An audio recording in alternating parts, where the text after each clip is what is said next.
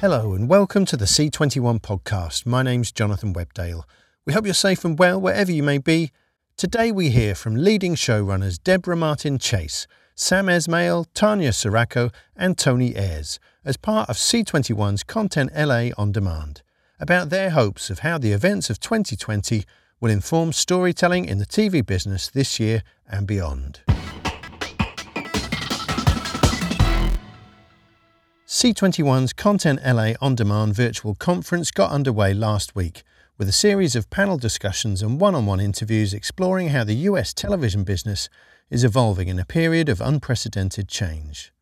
From the shift to streaming, the challenges of keeping production going during the pandemic, the Black Lives Matter movement and a shift towards more international focused development, these discussions tackle the gamut of issues and opportunities confronting the Hollywood system right now and the status of US programming on the global stage. A quartet of leading showrunners attached to NBC Universal's Universal Studios Group talked about post-2020 storytelling, how audience appetites are changing, and how they're responding to develop series with inclusivity and cultural sensibility at the core. Deborah Martin Chase, Sam Esmail, Tanya Siracco, and Tony Ayres spoke with Universal Studios Group Chairman Perlina Ikbokwe. I'm Perlina Ikbokwe, Chairman of Universal Studio Group. Thank you all for joining us today for our first C21 panel since we brought our 4 television studios, Universal Television, UCP, NBC International Studios, and Universal Alternative Studios under one umbrella. These studios maintain their distinct brands, each with its own identity in the marketplace. But by bringing all of these creative businesses under one roof, we're able to harness our tremendous collective resources to create a global storytelling brand. Our focus is to create content that not only entertains, but also resonates with the worldwide audience. So to talk a little bit about creating for the global audience and the future of storytelling, I've invited some of our USG creators here today. First, noted film and television producer, Deborah Martin Chase. Deborah is currently producing the #1 series on broadcast television, The Equalizer, starring Queen Latifah. Hi, Deborah. Hi, Perlina. Next, screenwriter, director, producer, Tony Ayres. Based in Melbourne, Tony co-created and produced Stateless, starring Cate Blanchett, and is creator and showrunner on the upcoming new Netflix series Clickbait. Hey, Tony. Hi, Perlina. Writer, producer Tanya Siracco joined our USG family last year, hot off of her critically acclaimed Starz series Vida. Hey, Tanya. Hola. And writer, producer, director Sam Esmail, known for series like the award-winning Mr. Robot, starring Rami Malek, and Homecoming, starring Julia Roberts. Hey, Sam, how are you? Hi. So we're going to jump right into the questions. First, let's start with the big one. From the pandemic to the conversation around social justice and inclusion, the world has changed in the last year in so many ways. There seems to be, I think, a light at the end of the tunnel, but clearly there's a long way to go. I want to hear from all of you on this one. But I'm going to start with Deborah. How do you hope storytelling and the entertainment industry will change moving forward, given the events of the past year? This has been a heck of a year for everybody in the world. And what I hope that it has helped all of us be more honest. I mean, I think, Black Lives Matter and the continuation of Me Too and, just all of the pressing issues, hunger, everything that we've confronted in this past year. I think all of us have a need for honesty, for truth, for transparency. And so hopefully that can be reflected in our storytelling. I mean, I find, honestly, as a Black woman, I'm having conversations around storytelling that are so honest and so coming from my heart and my soul in a way that I haven't really been able to in the past, because people are really interested, I think, in hearing different perspectives in a way that they weren't before. So that's my hope, that we can tell stories that we haven't been able to tell in the past, because people are interested in each other and in our collective and individual histories in a way that they haven't been before as well. Tony? I guess, we've all been through a period of where the world has gone through this global catastrophe. And I'm kind of hoping that might, like obviously in some areas it's kind of led to some polarization in societies, and I think that's unfortunate. But also I'm hoping that there's an opportunity for a more compassionate view of the world because we've all had similar experiences in different ways. And I think that where we've seen the differences, we've also seen systems of power in operation in a way that I think are more stark than ever before. And we've all had time to reflect upon how those systems of power actually affect our lives. And so, I kind of think there's a question around universality and particularity. And I think that, hopefully the universal experience of this time is that we can feel more compassion for each other. And the particular experience of this time is that we can consequently, look at particular stories and feel compassion for the people in those stories. Tanya? Compassion, conversation. I'm just like pulling from these comments. I'm waiting, and I'm very like steeped in Latinidad, and I'm sorry I'm so myopic. I'm still in tunnel vision about Latinidad, but I think that's what I'm supposed to be. I hope these conversations, that the reckoning that happened this summer, engendered, I hope that at least for Latinx, Latine, I use the terms interchangeably, Latina storytelling, I hope that they transform into production, because right now, production and just visibility, because look, we've seen what happens when we don't have our narratives up there. And right now, stuff is very similar than when we last talked in November. It's a lot of conversation for us, for Latinas. So I'm waiting to see what I hope to be like inclusive, complicated storytelling. At least Latinas have not been allowed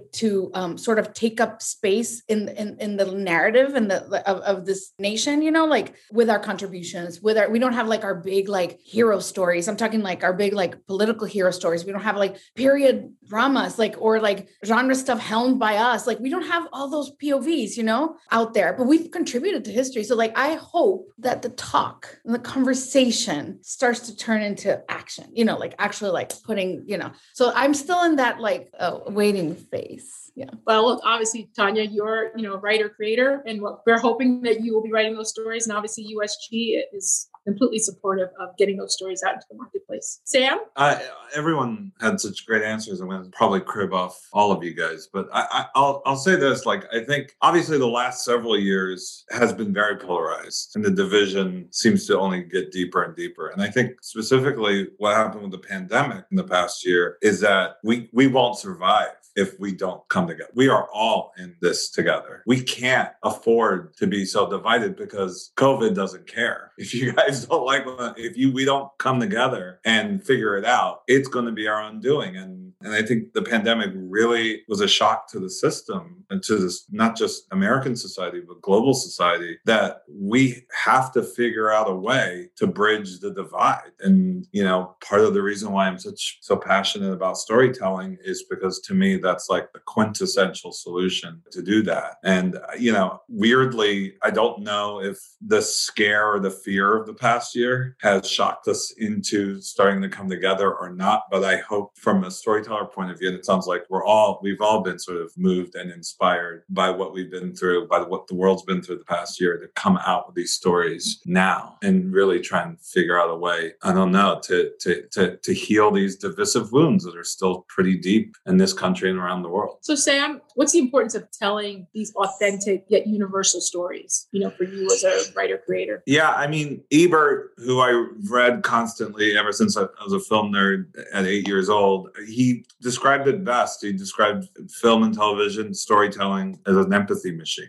When people describe our industry as escapism, I always sort of get a little cringe at that, a little bit. I bristle at that because I don't want to just tell stories where you get to leave reality. I want to tell stories where we get to reflect the reality back to you in a way that you may never have experienced because of where you grew up, because of your race, because of your religion, whatever it is. That to me is the power of storytelling. And that to me is what I personally, and especially in the last 5 years as representation has, the interesting thing about the rise of representation in filmmaking, and it's slow, but I'm starting to sense that it's happening, is that we can see that the audience actually wants it. Like, it will make a lot of money at the same time. It is not just a homework assignment that creators or writers or filmmakers have to do to check off lists. No, this is actually something people are hungry for. And that fills me with optimism, because that means that it's not just about going into a theater and losing reality, but it's about actually embracing reality as it is. It's about finding other people that we've never known or could have known before and now connecting. Tanya, speaking of things that people are hungry for, I mean, I know you have this incubator program to help discover new Latinx voices. What does it mean to you to advocate for representation both in front of and behind the camera? Well, on a personal level, it feels like somebody let me in the castle. So I'm just like lifting up somebody like, come on, come through, so that we can take up space that we've been, because like Sam was saying, it's such an important medium. We can affect perspective, and that affects culture. So we change culture in a way. Like, I'm queer and brown, like that. There's not a lot of depictions of that. So when we have, and I'm not saying a positive, complicated depictions of that, there's power in that, but it's everything, because I think because we haven't been allowed at the helm a lot, I think it's so important to create opportunities. Like when I did Vida, it was an all Latina writers room, all Latina directors, all Hispanic female editors, because like how much more Latina gays do you want to get than that? Like that was the experiment. And I think, I'm not saying that every show should be like that, but like even that now, that's created careers, that's created people I can't get a hold of anymore because they're so fancy, they got their own show, it's fantastic. And the incubator sort of wants to emulate a bit of that, because it's like I'm so grateful to UCP. I'm not just being like they're properly funding it, which means respect, actually commissioning the 5 participants that we're going to choose is not just like being on a list or it's saying we have faith in your voice, and and that's that we don't get a lot of that as Sentry, so I'm over the moon about this incubator. It's gonna lift the door for a lot of people so we can do this. Well, we look forward to obviously to working with all of those people. So Tony, we know that no one person can really bear the responsibility of representing an entire community, but tell me the importance of you having a representative voice in entertainment. When I was at university, I remember something that Jean-Paul Sartre said. I studied existentialism and philosophy, and led me down some rabbit holes. But one of the things he said was that, we recreate ourselves in culture. That's one of the things we automatically do. And I think it's because we work in an emotional medium. So, like often our decisions are based on what we feel. And so you kind of recognize yourself. And that's so when the world is, say, led by straight white men, then that kind of emotional register replicates itself, so the world becomes more of versions of that. And so when you have people who have different life experiences making the decisions, I think that what happens is that, what we respond to is slightly different. Sometimes it's the same, but, because no one responds the same as anyone else anyway. But the things that I value, like seeing stories that I haven't seen before, in worlds I haven't seen before, particularly in economic situations that are normally not represented, like seeing all of those things are really important to me because they resonate for me because of my past and my history. And so that's why I think it's important. I don't think there's any magic to it because, I am very much against the idea that I can represent anyone other than myself. And I always try to shy away from that.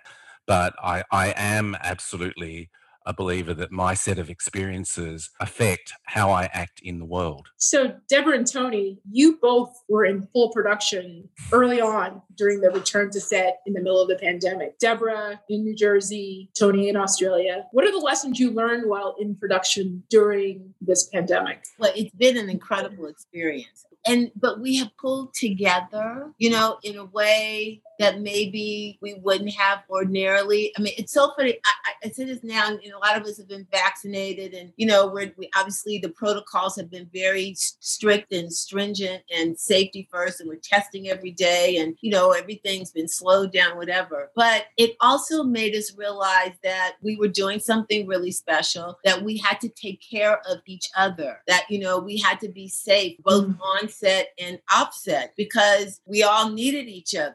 And so there's really an incredible sense of community and pride and joy that we've accomplished something great under these circumstances, and that, we were giving people work. I mean, people, when we started in November, many people in our crew had not worked in months, and we're coming out of, emotional and financial hardship, and the jobs were really, even more important than ordinarily. But one of the funny things we laugh about is we haven't seen each other without masks. I mean, other than, the actors. So we laugh at some point. We got, we hopefully get to the point we can have a big party and everybody can take their masks off and we'll be like, oh my God, that's what you really look like. But we feel very fortunate, and an incredible year. I laugh and say I haven't seen most people's legs, in a year either. Oh my God, for sure. Yeah. Tony? You certainly have to learn patience and to just kind of like roll with things, and that, you can usually find some way around. We shut down for 9 months, and we had a child actor. I think there's going to be a pandemic thing where child actors suddenly shoot up about 5 inches between scenes. I think that so we had that, and and voices breaking, and all that, and because we were shooting an American show in Australia, which is like a bit of a test case, we had to fly actors back from all parts of the world, and we did it when we were in stage 4 lockdown. I have to sort of say the NBCU team and the production team were amazing, because at one point we just didn't know how we were going to finish the show, and they just rolled the dice. We were in stage 4 lockdown, and we had to book the flights, and we booked them, and by the time the actors got here, because of the way Australia had treated the pandemic, we had 0 cases in the community for 4 weeks. So there was no, we had eliminated COVID. And so when they got here, the actors just felt so much safer. And, we did all the protocols. We did everything that we had to do. And that was absolutely the right way to go. But, people did feel much more comfortable, and we finished the show.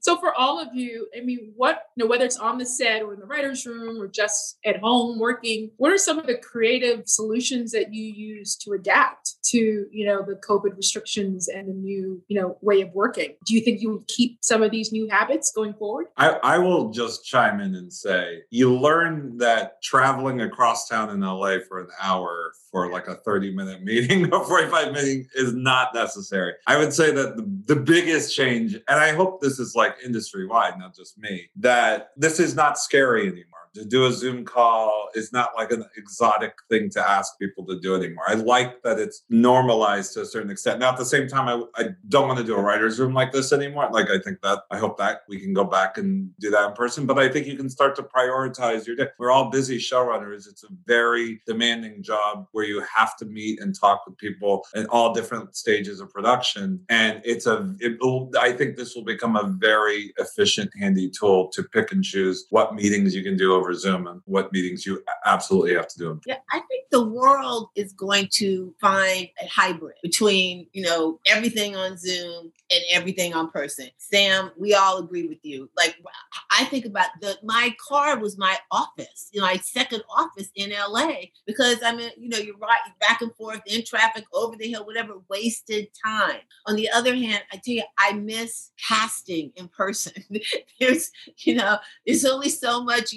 We had to do it, on Zoom, but I just love the feel of someone in the room where you can just read the body language and the little things. And I think, that makes a huge difference. And I think, this Zoom is really efficient for getting the work done, but but you're not getting the conversations, when you're grabbing a cup of coffee, or the chat, or oh, I didn't know you played football in high school.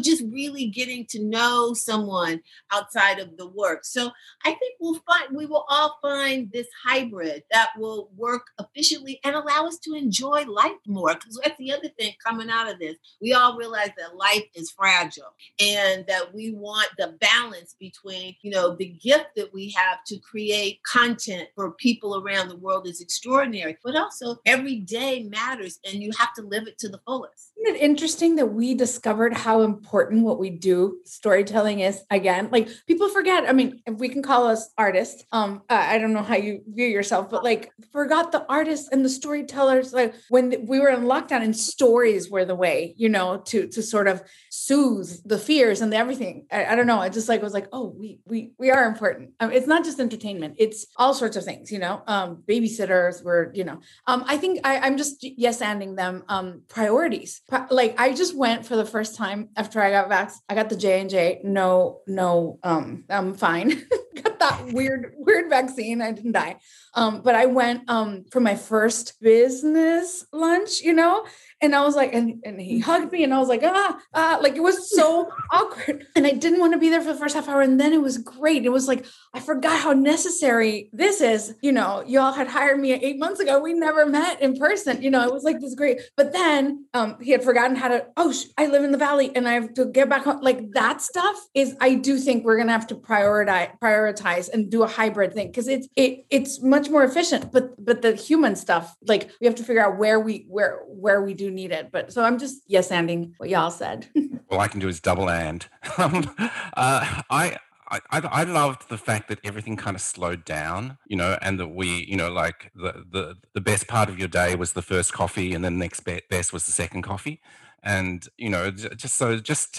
taking time to read and think about the world as well. And I think that not traveling is part of that. I mean, you have to cross LA. I have to go 16 hours on a plane to get to a meeting. So, like not having to do that, being able to read, being able to think, being able to engage with the world in a slightly different way, I think it will affect all of our work. I think hopefully it will deepen the work. And yeah, absolutely 100% with Tanya that, I do think that, and Sam, I do think that what we do is important because I sort of think about what we do in a writer's room. We just look for truth. We sit there and we try to work out, is that true or not? Is that true for that character or not?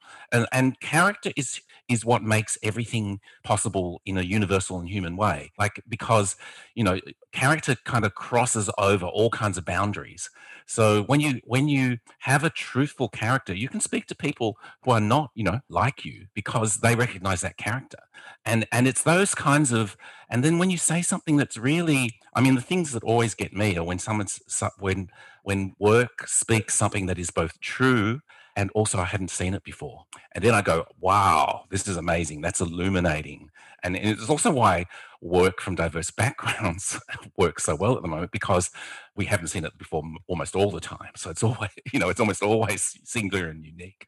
But, those, I think those, those are the takeaways for me that, maybe we can deepen the way that we work through having a little bit more time to reflect upon it. I mean, those are incredibly thoughtful answers from all of you. And I do think that this year that we've all been through, I think has really just made us all really very clearly understand what is important, for all of us in our lives. What are the things we have to do every day? And what are the things that we don't really need to do? So thank you. So I'm just going to go on to something a little different. So I'm curious about, we've seen a rise in reboots, some people sort of consider them feel good, maybe nostalgia viewing, especially during the last year when people were looking for comfort. So Deborah, I'm going to throw this to you because, you have the most successful reboot of the year right now with the reimagined Equalizer. Do you think this content trend is here to stay? I mean, there's been different years where people say, reboots are out. And then someone does another one and it's successful. What do you think? Look, I think as a practical matter, it's here to stay because a title and IP and familiarity that helps you at least break through in the marketplace, right? And at a time when everything is so noisy and there's so much coming at people, or there will be when we get fully back to, it's like you're always trying to figure out how do I break through? How do I make my show distinctive? I think, this has been a really interesting and obviously great experience for me. I think in the difference between the things that work and that don't is if there's a reason for the reboot to exist. Right? It's not just, let it work before and let's redo it. I mean, I think, and this happened, pre-pandemic and, pre-Black Lives Matter, who knew? But, we also had that sense, given the political climate we were in this country in particular, that people were feeling helpless and hopeless and disenfranchised and ignored, and they were in pain, and the system was broken, and the justice system was broken, and the government didn't care what happened to you. And wouldn't it be amazing if there was somebody that you could call that, would help you? And the fact that it's a Black woman made it even more special. So I think part of our success is that, again, we were able to tap into the zeitgeist, the painful zeitgeist in some ways of where the country was then, is now, and sadly it's going to be, a bit in the future. So, yeah. Well, and Sam, you're working on a reimagining Battlestar Galactica. I mean, what are your thoughts on reboots? I mean, it's what Deborah just said. There has to be a reason. I mean, let's take the Ronald Moore Battlestar, which was in and of itself a reboot. He did that in, a couple of years after 9/11, and it showed that he wanted to tell a story about a collective society going through a traumatic event like a terrorist attack and what that means to live with that sort of PTSD. So that's a brilliant writer who's taking the reality that he's in and refashioning this story and giving it meaning and context for today. And that's obviously that's my hope in approaching our version of Battlestar. But I have to say that in general, reboots to me, it's weird because, there's that saying, there's only 7 stories and we're all just remaking it, right? Every romantic comedy is basically a reboot, right? I mean, we all know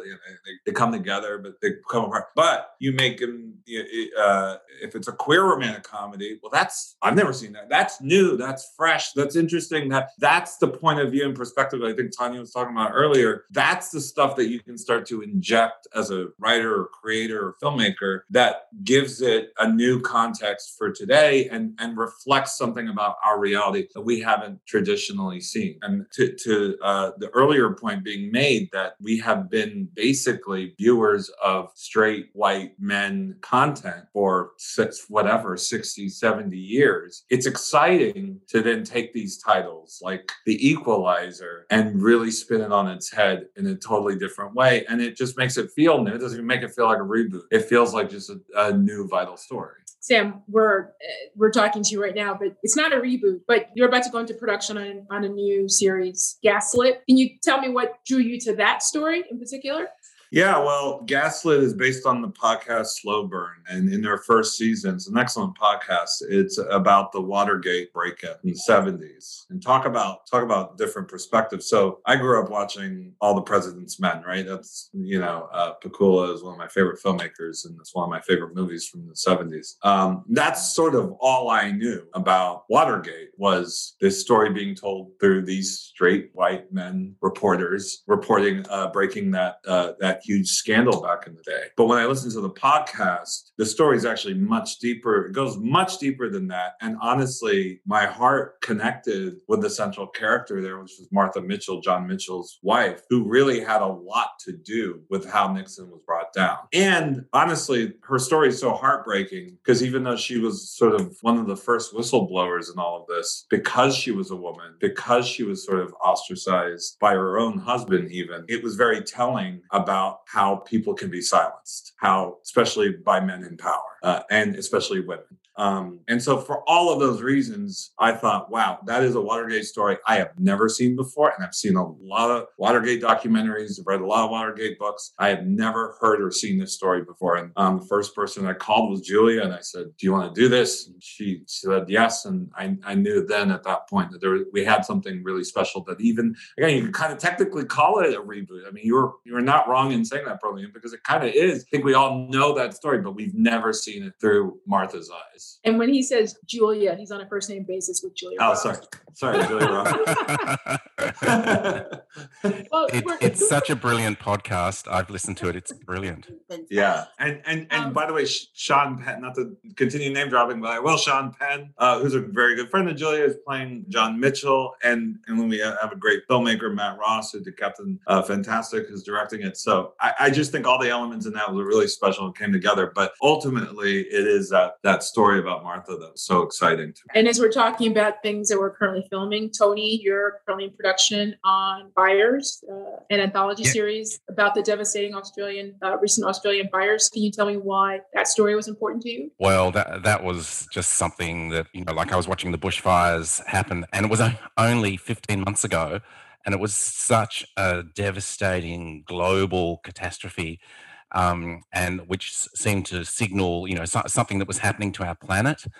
And I thought, well, how can we respond as artists? And there were all of these heartbreaking stories about and also stories of everyday heroism. So, it's about how people respond to, like ordinary people respond to catastrophic situations and kind of step up. And that felt like a really important thing to say, both for the Australian audience, but it felt like it was a global story as well. So that, and fortunately, our public broadcaster in Australia, the ABC, were really onto it straight away and absolutely understood why it was an important story to be told. And we just wanted to tell it in a way which was also cognizant that it needed to be entertaining and engaging and emotional and all those things that good drama is, and not just worthwhile. So we're making these this very big TV show with an incredible cast, and we're 4 weeks into production right now. And looking forward to seeing that. You've got an incredible cast indeed. Tanya, you were talking earlier about how we all suddenly discovered the importance of storytellers, during the pandemic. So is there a trend or an incident from this past year that you're looking forward to telling stories about? Dramatizing that I'm working on right now. It's more like the experience. I ran away to London to run, because I had to go. And I came back with a pilot. I never see Mexicans in the global space. So that my experience of my identity having no context in that city, in London, was really interesting because I was so steeped in the words of an administration and, the point of view about, me, I'm a rapist and I'm a whatever, and put in cages and all that had no context over there. So I hope that these next few things I want to produce are complicated when it comes to identity in a way that we've had to just be sort of the model minority or sort of serve stereotypes. Sort of putting these two Mexicans in London, what does that do? But that was literally from my experience of being over there 5 months. I was like, well, what is this? I mean, I'm here for a reason, right? And then this other thing I'm working on, brujeria, and I want to decolonize magic, but that's something, I mean, during this pandemic, I went to the ancestors a lot. I was like, I need to go back to the roots, and because it was a lot of alone time because this thing caught me single, right? So I'm here just praying to the goddess every day. You don't want to see the amount of candles that I have going right now. Well, there's a reclaiming of magic that it's always been European, Eurocentric. And when I went over there, I was like, oh my God, we're even just our vision of brujeria. So culturally, I want to do some stuff that was sort of highlighted by my experiences in this pandemic. Let's hope it happens. And I'm also working on something with an IP, and it's the first time reclaiming something. And it's interesting because it's just an interesting process to do it because it's a reclaiming, a cultural reclaiming. That's really interesting when you just said decolonizing magic, because I think in a very Western tradition, magic has such negative connotations, and in so many other cultures, magic, or whatever the different words for magic, be it bruja or voodoo, spiritualism, are all embraced. So that's really interesting. And they're very female centric, right? They're yes. but that has been centering an indigenous culture. We had to sort of hide our iconography in Christian sort of iconography. Right. And then the Yoruba traditions, which I do practice, I'm not crown santera, but I practice. They were carried through the Middle Passage, and they were also shut down. But the vision of magic that we have is that Victorian corset and the hat, and it's very Eurocentric, and it's we've been here too, praying to similar goddesses. So anyway, I hopefully the show will do that. Exciting. Looking forward to hearing more about it. Yeah. So this is really fantastic. Before we go, does anyone have anything they want to add about their perspectives on the future of storytelling, or what they hope to see in the future of storytelling? You know what? I think I've always believed that that the similarities amongst all people are much greater than the differences. Again, and we've been reminded coming out of this horrible year how connected we all are and how fragile we are on the one hand and how strong we all are on the other. So I hope that, we just all continue to tell stories that bring people together and help people understand each other in a really honest and real way. And by doing that, we will continue to do good in the world. And I sort of also hope that all of these reckonings and recognition of power and, holding people accountable for their behavior continues within our industry. I think that it's a really important time to recognize, the way that power has been abused. And I think that it's an ongoing conversation that we need to keep happening, because there are systems within our industry in particular which are very unequal. And I think that we need to keep examining them and finding best practices for the way in which we can treat each other. We just have to be nicer to each other, kinder to each other. I'll say amen to that. I second that emotion. I hope we don't lose stamina. So I'm ending you again, because the conversation was so vivid and fierce around the summer, right? About we must make these changes. We must, and then it's a little bit and don't lose, because the same problems are the problems, and there are storytellers ready with brilliant stories, to tell. It's just a matter of the people having, the gatekeepers and everyone having faith in those new perspectives. And I just hope that we don't lose that stamina. Yeah. Keep the same energy. Yeah. Yeah. I'll just add. I was just going to add really quickly. There was this great New York Times article by Franklin Leonard. I think some of you might know the Blacklist. Mm-hmm. Basically, he's outlined how anti-Black bias costs the industry $10 billion a year.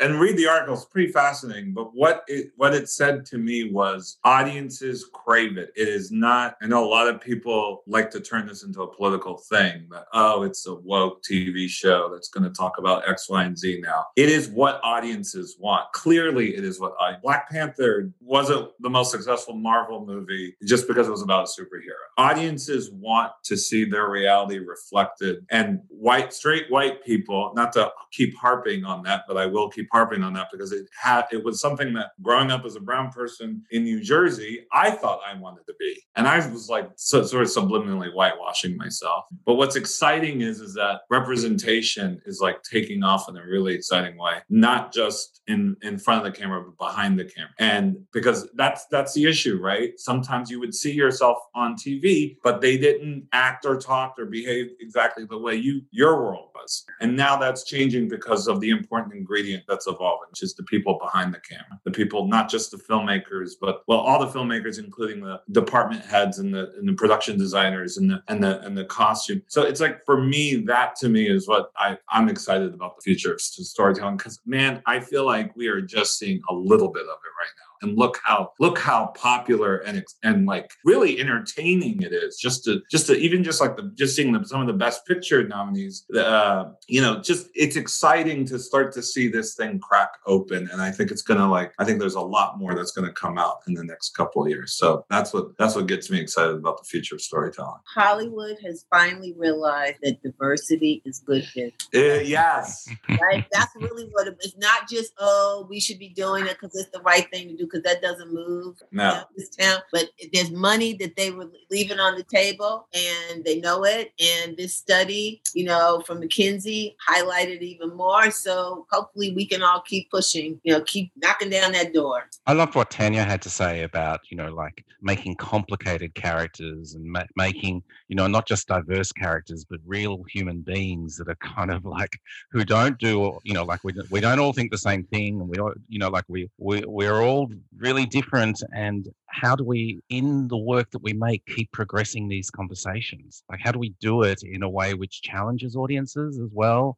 I think that they're the things that excite me as an artist in the way forward, not to say something that I kind of already know, but to see whether I can find something that I don't know and then communicate that to other people. Great. I mean, Deborah, Tony, Tanya, Sam, I want to thank you guys so much for joining me in this great discussion. We could actually just keep going on because you guys guys are incredibly eloquent about all of this and also very passionate about it, which is really fantastic. And I'm thrilled that all four of you happen to be at USG, at our studio group. So, I know I speak for all of us. We thank you for your support. Of course. Absolutely, Paulina. Yeah. Well, look, it's easy to support, really talented, brilliant people. So I'm not doing that much. But, I want to thank all of you who are tuning in, for joining us. And thank you to everyone at C21 for having us. So have a great one, everyone. Thank you again. Thank you.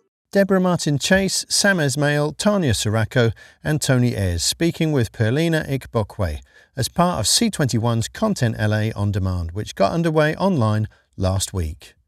Video versions of all the sessions are available on c21media.net if you're a pro subscriber, and there'll be more from the event in the podcast tomorrow.